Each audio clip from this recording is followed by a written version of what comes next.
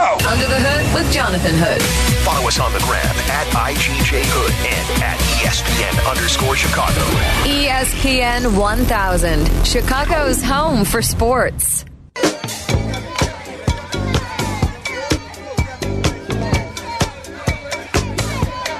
Under the Hood with Jonathan Hood on ESPN 1000, the brand new ESPN Chicago app. Mark Eversley is the new general manager for the Chicago Bulls. We turn to Paul Jones, one of the voices of the Toronto Raptors, because Eversley, not only from the Sixers, but also spent time with the Raptors. We turn to Paul, and he joins me here on ESPN 1000. Paul, as always, I appreciate it. Thanks so much for coming on the show. Always love to be on with you, Jay. Always. I want to get your thoughts on Mark Eversley, the new GM of the Bulls. You know, before his time with Philly, he's spent a lot of time with the Raptors. What are your memories of Mark with the organization? Well, I go back even further than that, Jonathan. I go back even further than that to Mark Eversley being a very, very good high school player and then small college player. He went to high school just west of the city, to downtown, and was always a basketball guy. His time, he then went on to work at Nike and was instrumental in a lot of things going on there before he kind of, jumped into the front office world. And he was here with Brian Colangelo. So it was at a time when the Raptors were undergoing a bit of a resurgence. Brian Colangelo came in his first year. They got the number one pick.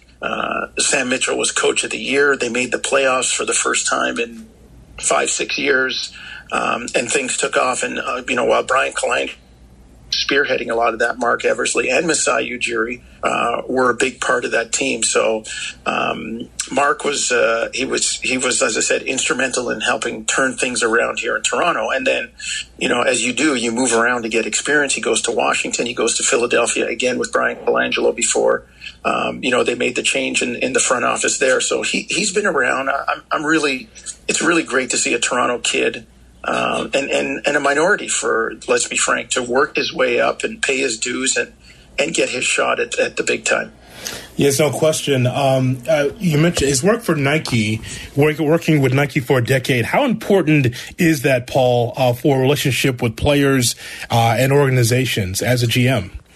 I think you said it in the key word there, Jonathan, is relationships.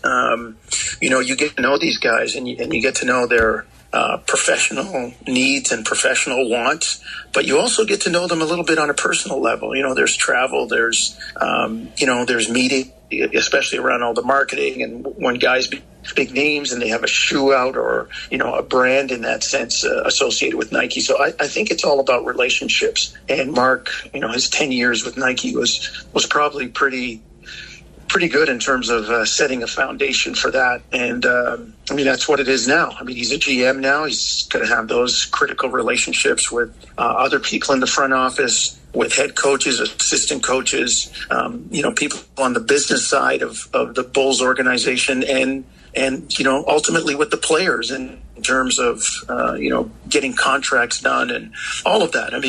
You're in Chicago. Everybody's watching The Last Dance right now. And, as great as the team was, the at times toxic relationship between, the late, Jerry Krause and some of the players, I think eventually broke that team up and egos got in the way. So I really think it's important to have those relationships, and Mark is off to a good start with all his experience right now between Nike, the Raptors, the Wizards, and the Sixers. Paul Jones, the veteran voice of the Toronto Raptors with Jonathan Hood on ESPN 1000 and the brand new ESPN Chicago app. I've been asked a lot of people, Paul, about this documentary, The Last Dance, and because it's not drama as much as it is great storytelling of what really happened behind the scenes, how much could this documentary help or hurt the current Bulls based on the curtain being drawn back? Well, I don't think it's going to hurt. I think it's a reflective and retrospective look back at that time with a great team that people wanted to know about, because let's face it, everybody was trying to get close to them. And I was fortunate enough to, call some games in the early years of the Raptors. The Raptors were 2 or 3 years old when all of this was going on. And, I got to call some of those games, and with my brother Mark doing his first finals at 92 That was championship number 2 in the first of the trilogies for the three-peats. I happened to be around, and I don't think it's going to hurt the team. That era's gone, and we're in a new time right now. They just turned over the management team, and a lot of people will look at them, but the current management team, all they have to do is say, "Look, that wasn't us," And it was like when Brian Colangelo came to Toronto. Look, I know the fans have had hardships, and there hasn't been any playoff games for a while, but we're starting from this point. We're not going to look back. We're going to look forward from this point. And I think that's what the Bulls have to focus on. I don't think it really has too much to do in terms of hurting the current organization. Heck, they even had one of their guys as a player. I mean, John Paxson was in there for a long time trying to get things going. So, when I look back, I mean, the documentary is great, but I don't think it'll have that much, at least to me, not that much impact on the current situation. Paul, with the hire of Eversley, what does this do for women or men of color trying to get positions to be a general manager? This is a bone of contention with many after the Karnisovas hire, just wondering who the Bulls would talk to. There's some names there from the past that were head scratchers. So how much does Eversley being with the Bulls help the future? I think it gives them a fresh new perspective. It really, really does. And it's interesting in the Last Dance, and especially today a lot featured on ESPN, on First Take, on Get Up. There were conversations with Isaiah Thomas, a Chicago kid, and one of the leaders of the Pistons group, the Bad Boys, and he talked about how Rodman, Sally, James Edwards went from Detroit to Chicago, and they brought the storytelling, they brought cultural and tactical intelligence with them. And I look at Mark Eversley. He's new. It's great that he's a person of color. He'll become a role model.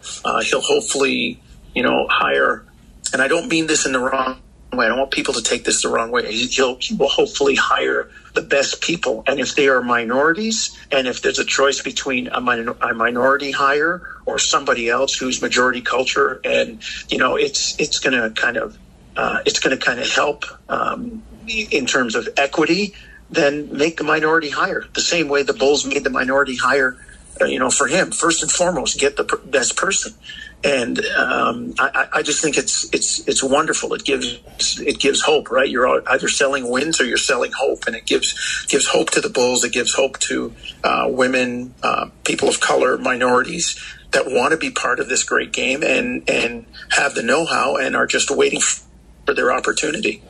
Paul, you and I were live tweeting The Last Dance on Sunday night, watching episodes 3 and 4. And I commented that the journey for Jordan in those early days, the kind of hazy film, the non-HD film, watching Jordan try to get through the process, trying to get past Doherty and Elo, the Cleveland Cavaliers, just to get to Detroit.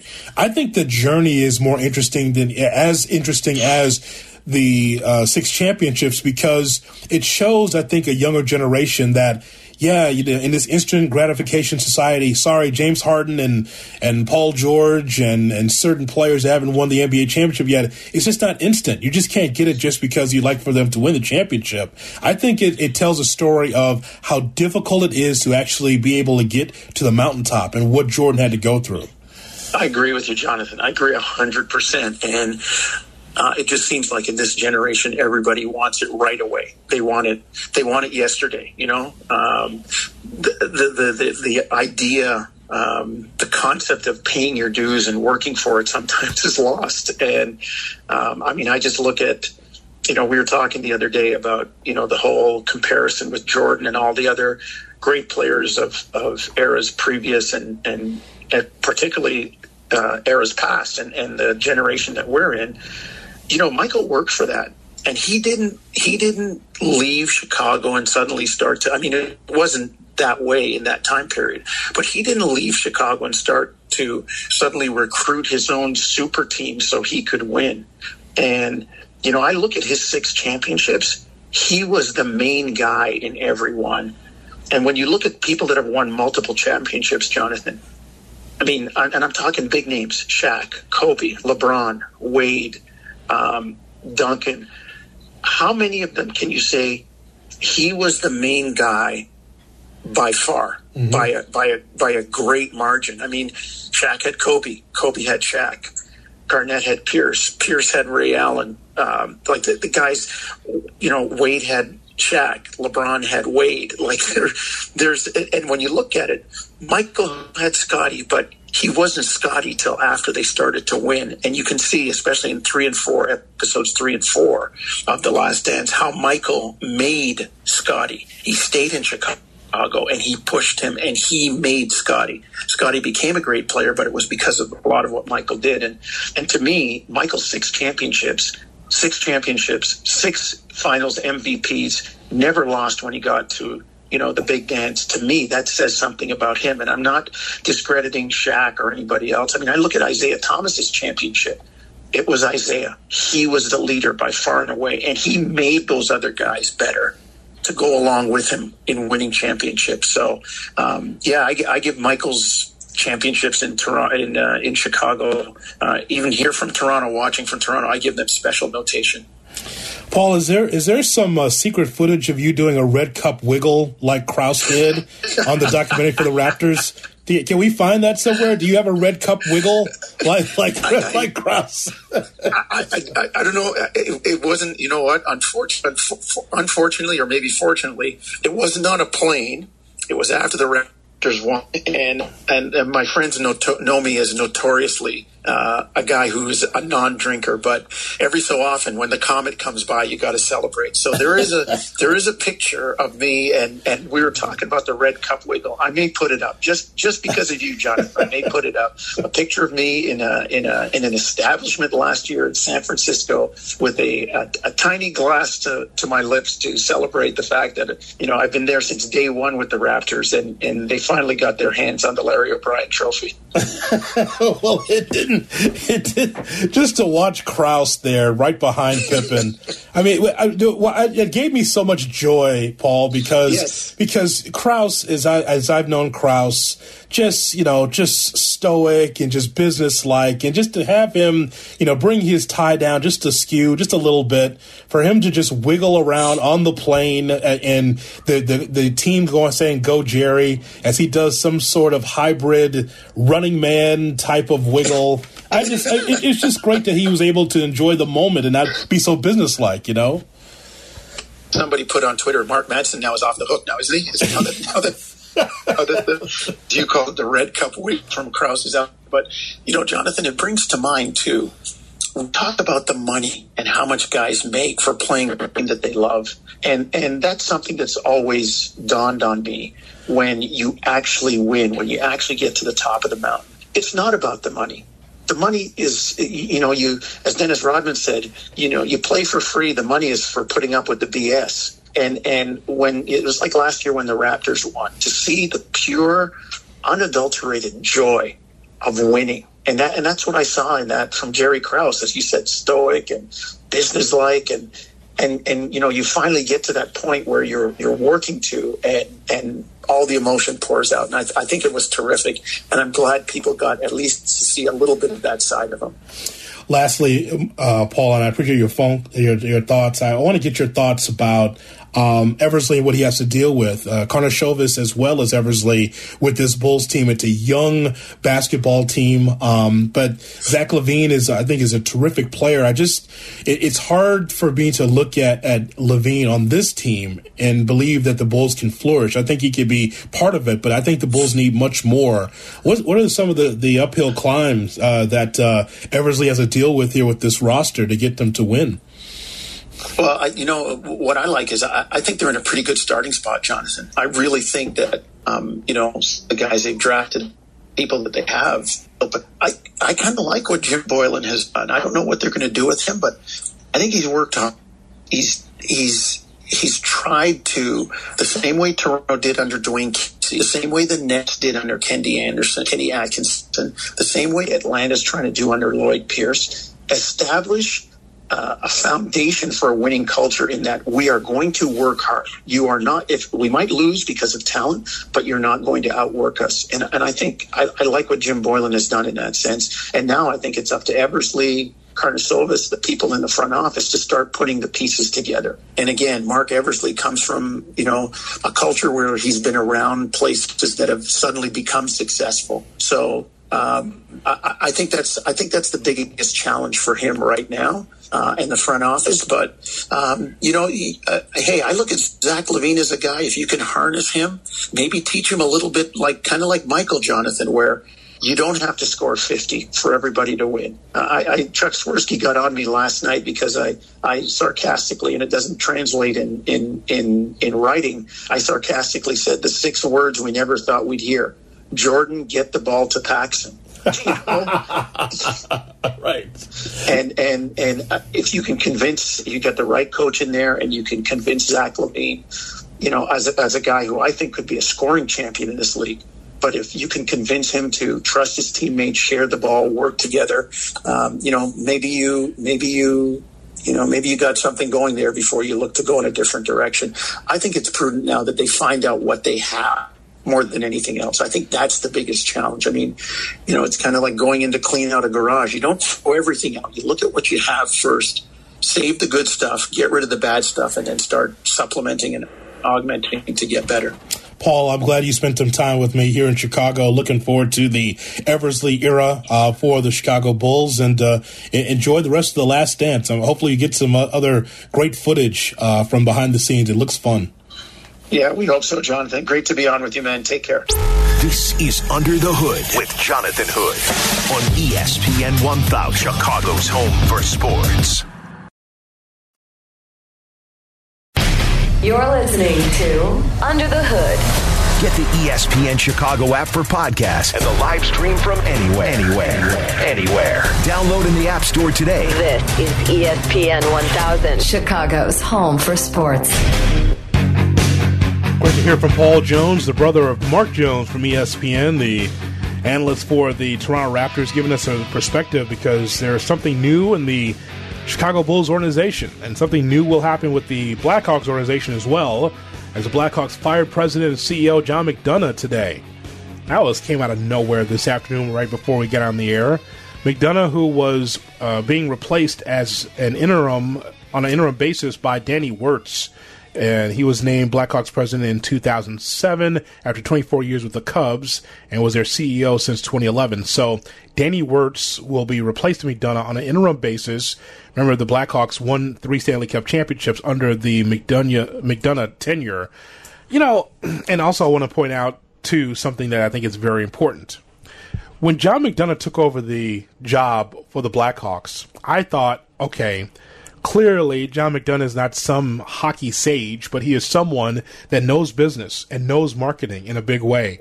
And I had no problem with the choice for the Hawks to get John McDonough, because here's someone here that can be able to illustrate leadership, direction, vision for a team, having a mission statement, making sure that the Blackhawks are some kind of household name. Now, I think that during the championship run, I think the Hawks did a very good job of making sure that they had plenty of commercial time and that they were able to fill up the United Center. I mean, 531 consecutive home games sold out, right? That's a far cry from the Bill Wirtz administration.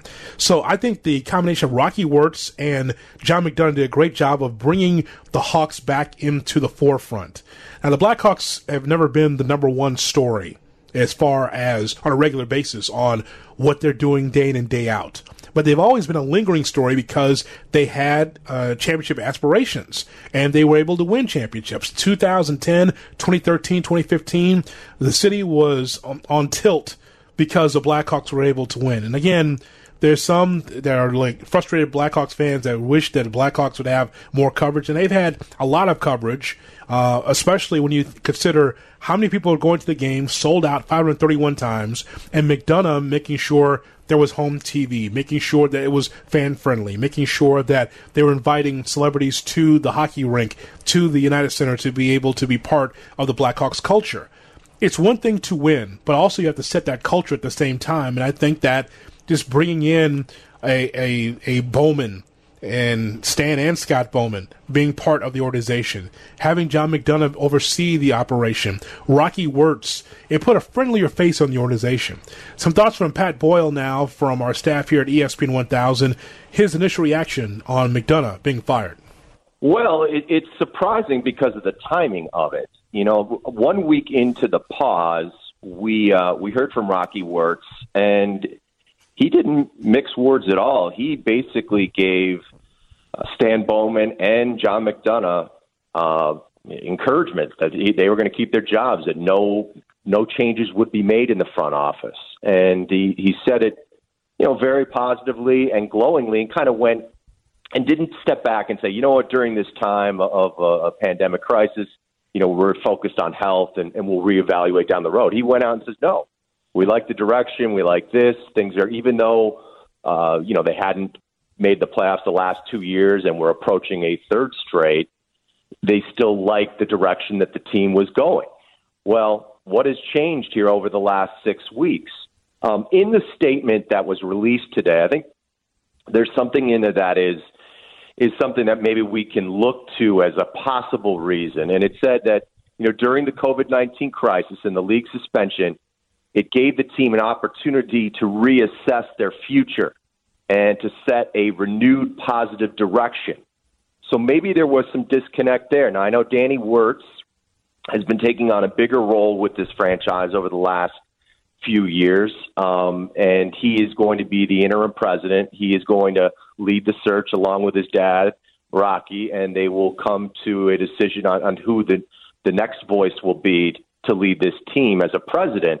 But, that's the only thing I could think of that is possibly that maybe as they reassess under these uncertain times. I mean, sports is going to be very different on the other side. One of the few problems the Blackhawks had was attendance. Well, attendance is going to be different when we return to sports. So maybe there was some sort of disconnect with the look and the take and the approach they were going to make, and maybe that was the reason or the catalyst for the change. But, certainly John deserves a lot of credit for what he's done over the last 13 years. We cite it often, but I think it was a 2006 ESPN.com story that listed the Chicago Blackhawks as the worst franchise, not in the NHL, but in all of professional sports. And in short order, they became the gold standard of the NHL. So some thoughts there from Pat Boyle, host of the Hockey Show on ESPN 1000, as well as him spending time with Waddle and Sylvie. Very interesting story. John McDonough fired as a CEO of the Blackhawks. Coming up, we'll talk more about The Last Dance. What a documentary for the Chicago Bulls. Nick Friedel will join us, and we have the NBA Under the Hood with Jonathan Hood. Follow on Twitter @TweetJHood. Under the Hood with Jonathan Hood on ESPN 1000 and the brand new ESPN Chicago app. So glad that you're with us. What a terrific documentary The Last Dance is. We were able to see episodes 3 and 4. If you haven't seen that, man, you've got to check that out on demand somewhere, because Nick Friedel joins us here, covers the NBA for ESPN, ESPN.com, and he joins us here on UTH. You have a standing appointment, sir, on Monday nights with me about The Last Dance, so I appreciate it. Always. I'm here for you. I'm here for you. I want to get your overall thoughts about what you saw yesterday. What was some of the highlights of episodes 3 and 4 for you?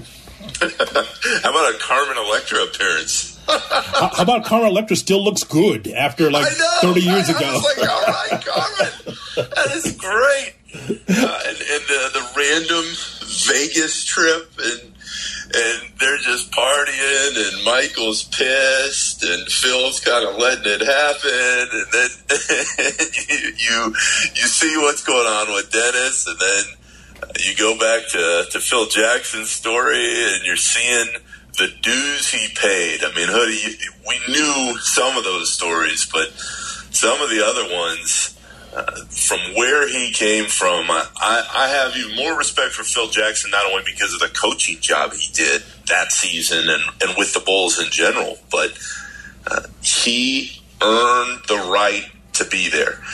And you and I have talked about this through the years, but in sports, when somebody pays their dues on that kind of level, and when you when you have the success that you do, it makes it that much sweeter, because a lot of people, especially in this bubble, in this industry, they just want to fast track everything, especially nowadays. But to get to that point after winning in New York with the Knicks the way he did, to go in those smaller leagues, to have success, and then work his way up the ranks with the Bulls is impressive. Shout out to whoever found the old footage of Phil in the short sleeve shirt in God knows where he was, in those small barrios, those small towns.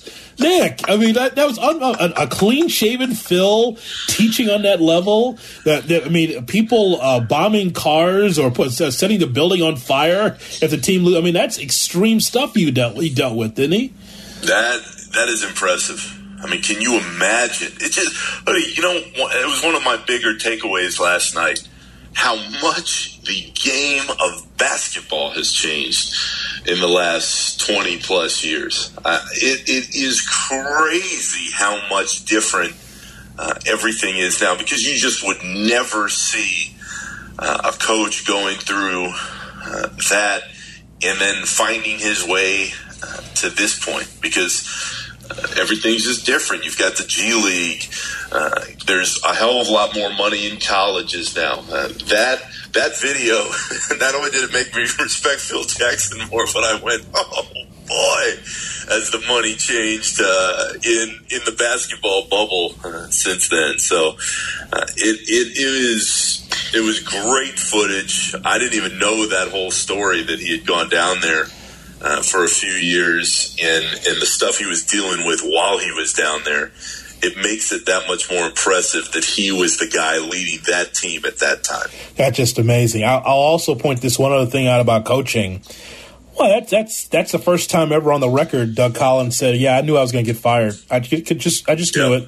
Like, wow, how about that? I mean, like Doug said this before, like with Detroit and Philly, right? He's just that whole rant of it's a players' league. How come the players don't take this over?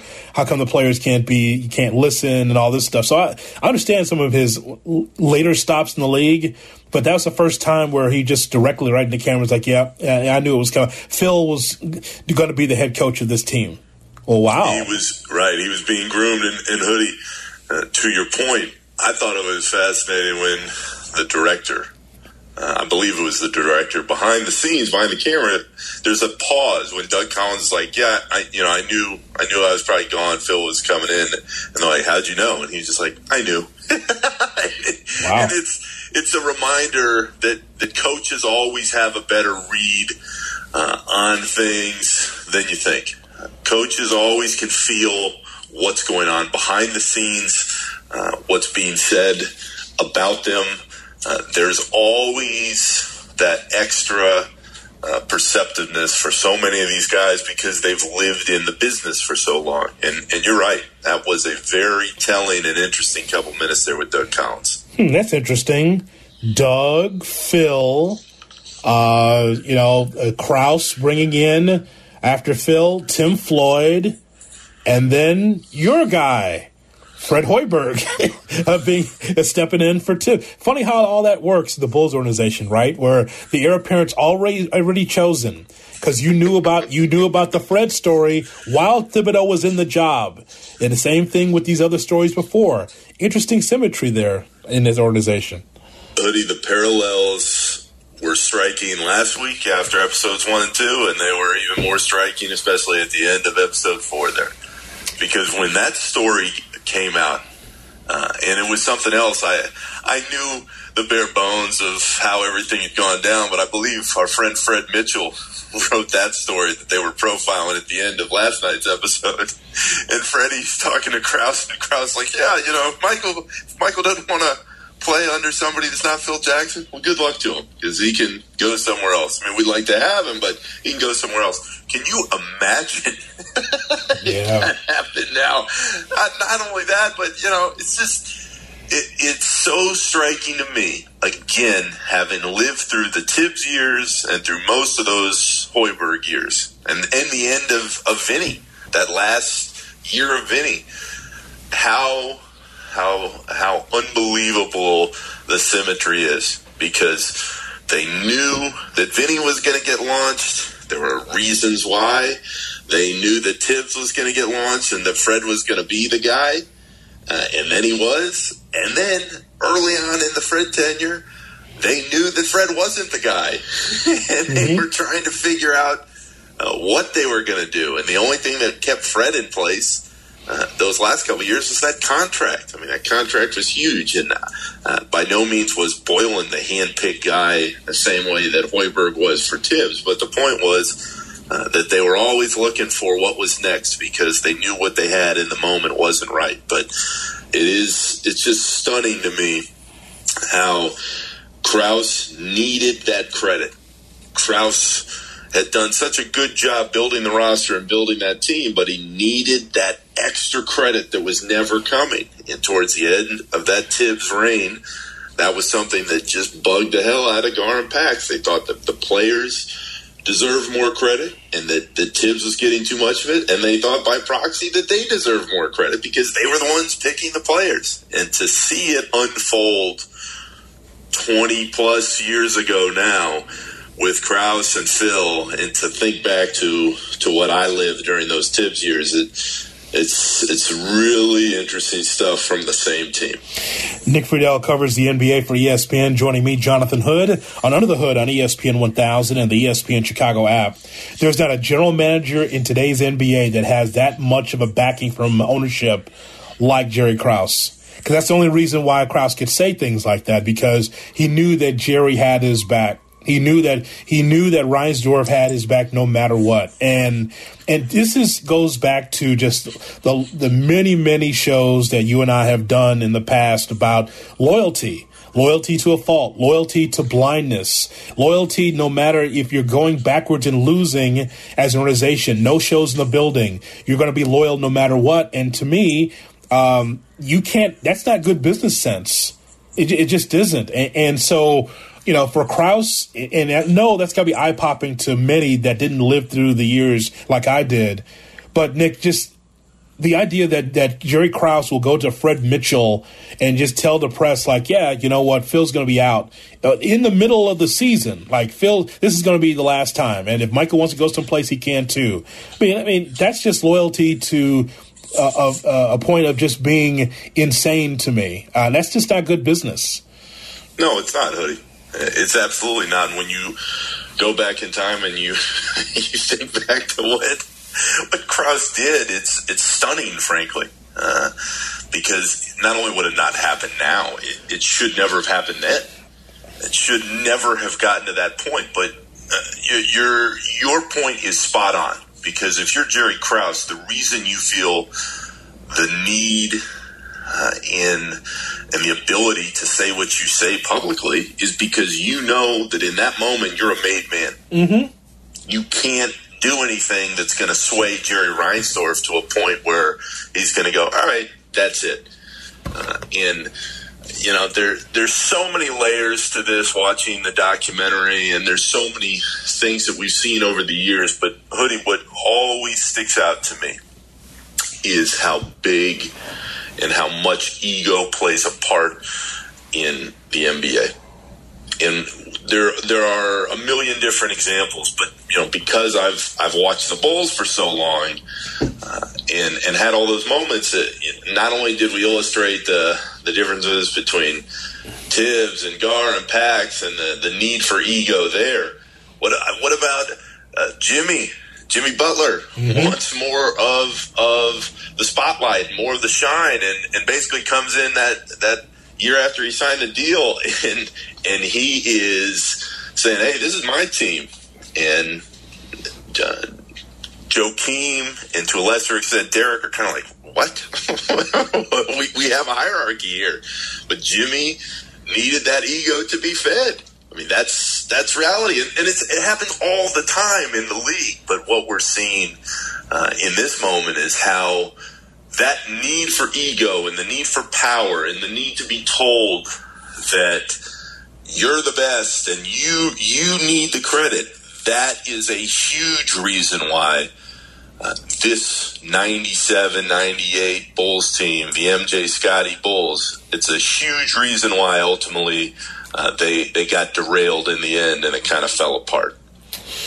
Nick Friedel is the author of the new book, Ego, My Days with Gar and Pax, from Benny the Bull to Derrick Rose, available in bookstores everywhere.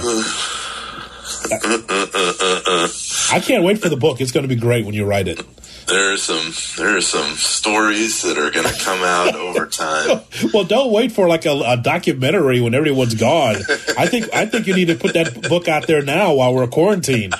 I think that's a good opportunity to tell a story. Hoodie, you and I live this too, though. I'll give everybody credit for this. It was never boring.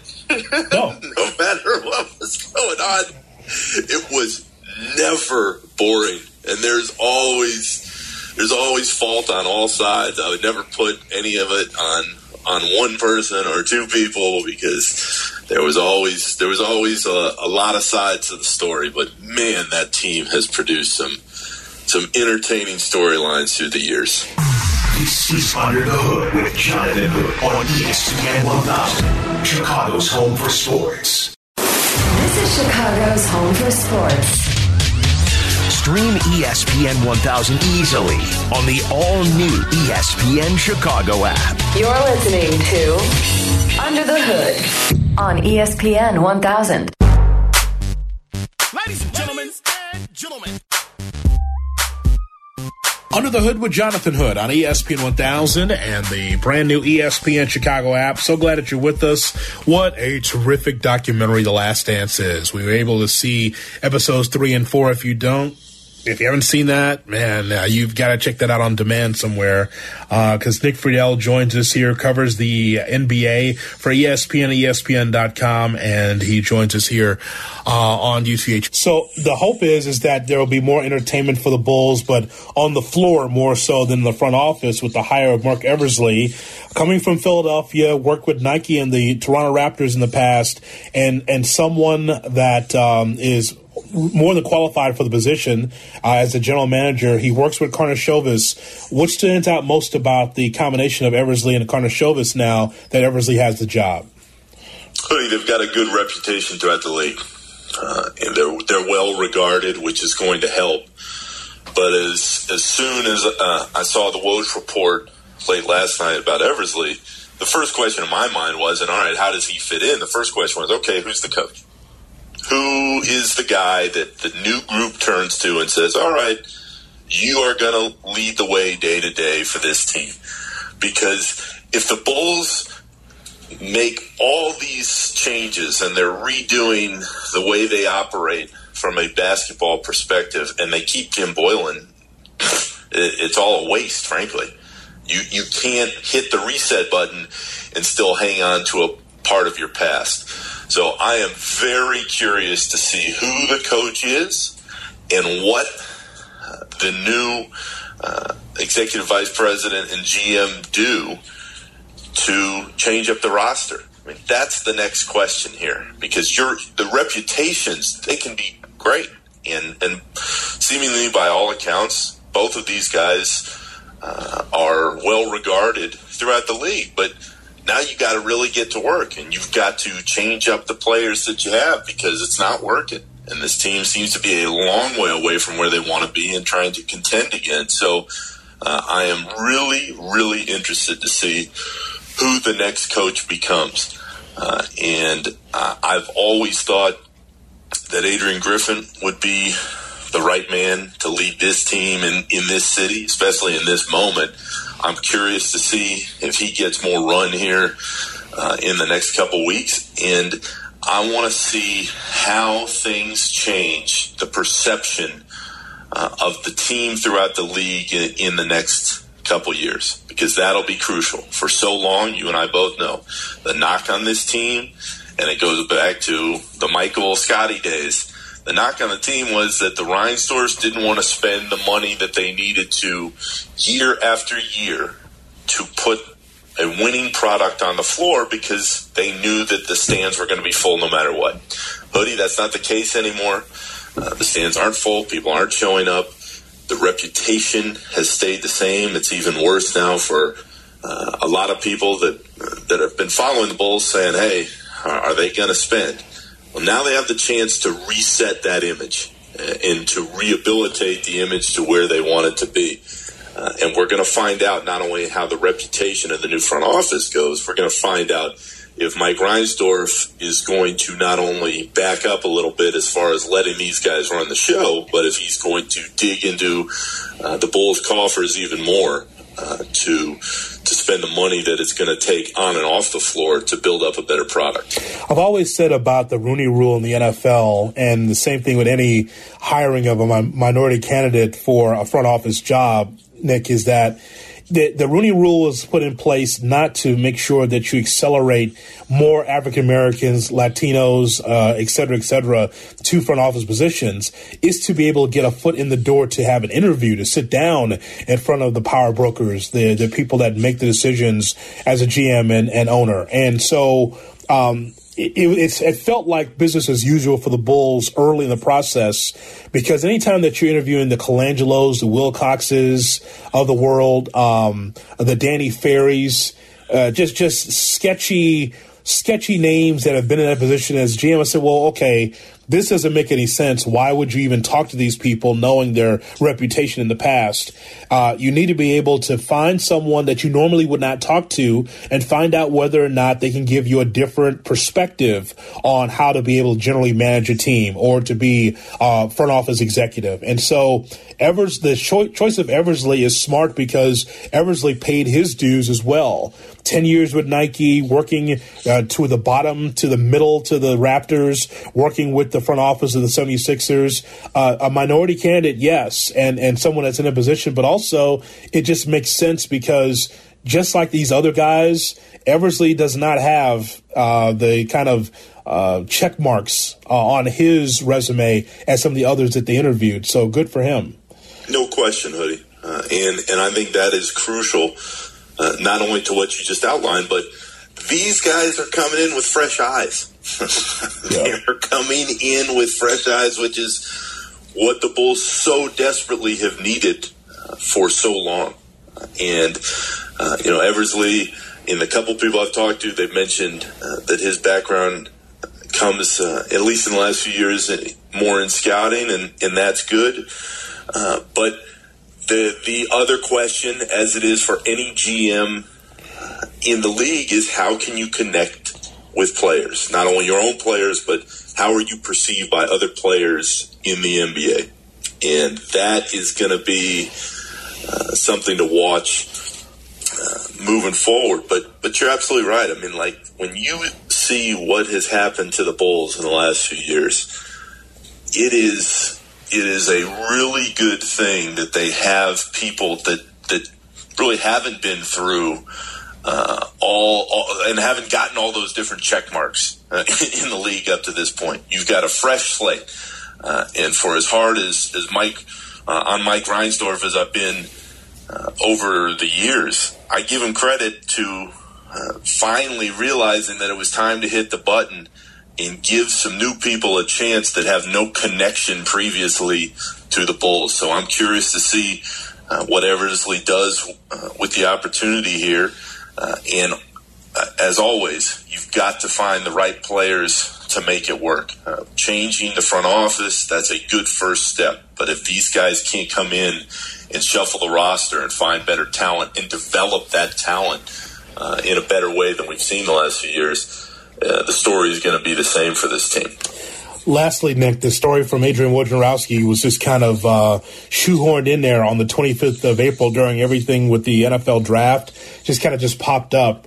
So for those that are not aware, the NBA's decision on opening practice facilities to players in markets where governments may be loosening stay-at-home orders doesn't mean a resumption of the league is imminent. The NBA is still unsure on if or when they can play again, but getting players safely into gyms was our priority. And again, that was a story came from Adrian Wojnarowski. Again, this begins on May 1st, how the NBA is allowing teams to open their practice facilities to players in cities and states where local governments have seized those stay-at-home orders. So, Nick, that's just looking at the news, just off the top of my head, that's Florida, that's Tennessee. And Georgia, off the top of my head, yeah. So when that story came across, what was going through your mind? Well, when that story came across, the same people that were optimistic around the league that the season could continue were texting me going, see, it's coming. It's only a matter of time. And the same people that were like, there's no way in hell that this season can continue given the circumstances all across the country and the world were like, this is nothing. So the point is, it was all a matter of perspective. I think it's a good step in the moment for teams in those cities. Like if you're the Atlanta Hawks and you can provide a safe working environment for your players, for your employees, then why not open up the gym again and allow that? But I mean, Hoodie, I live in San Francisco now. I walk down the street and, pretty much most of these people have masks on and everybody's still concerned if somebody has the sniffles.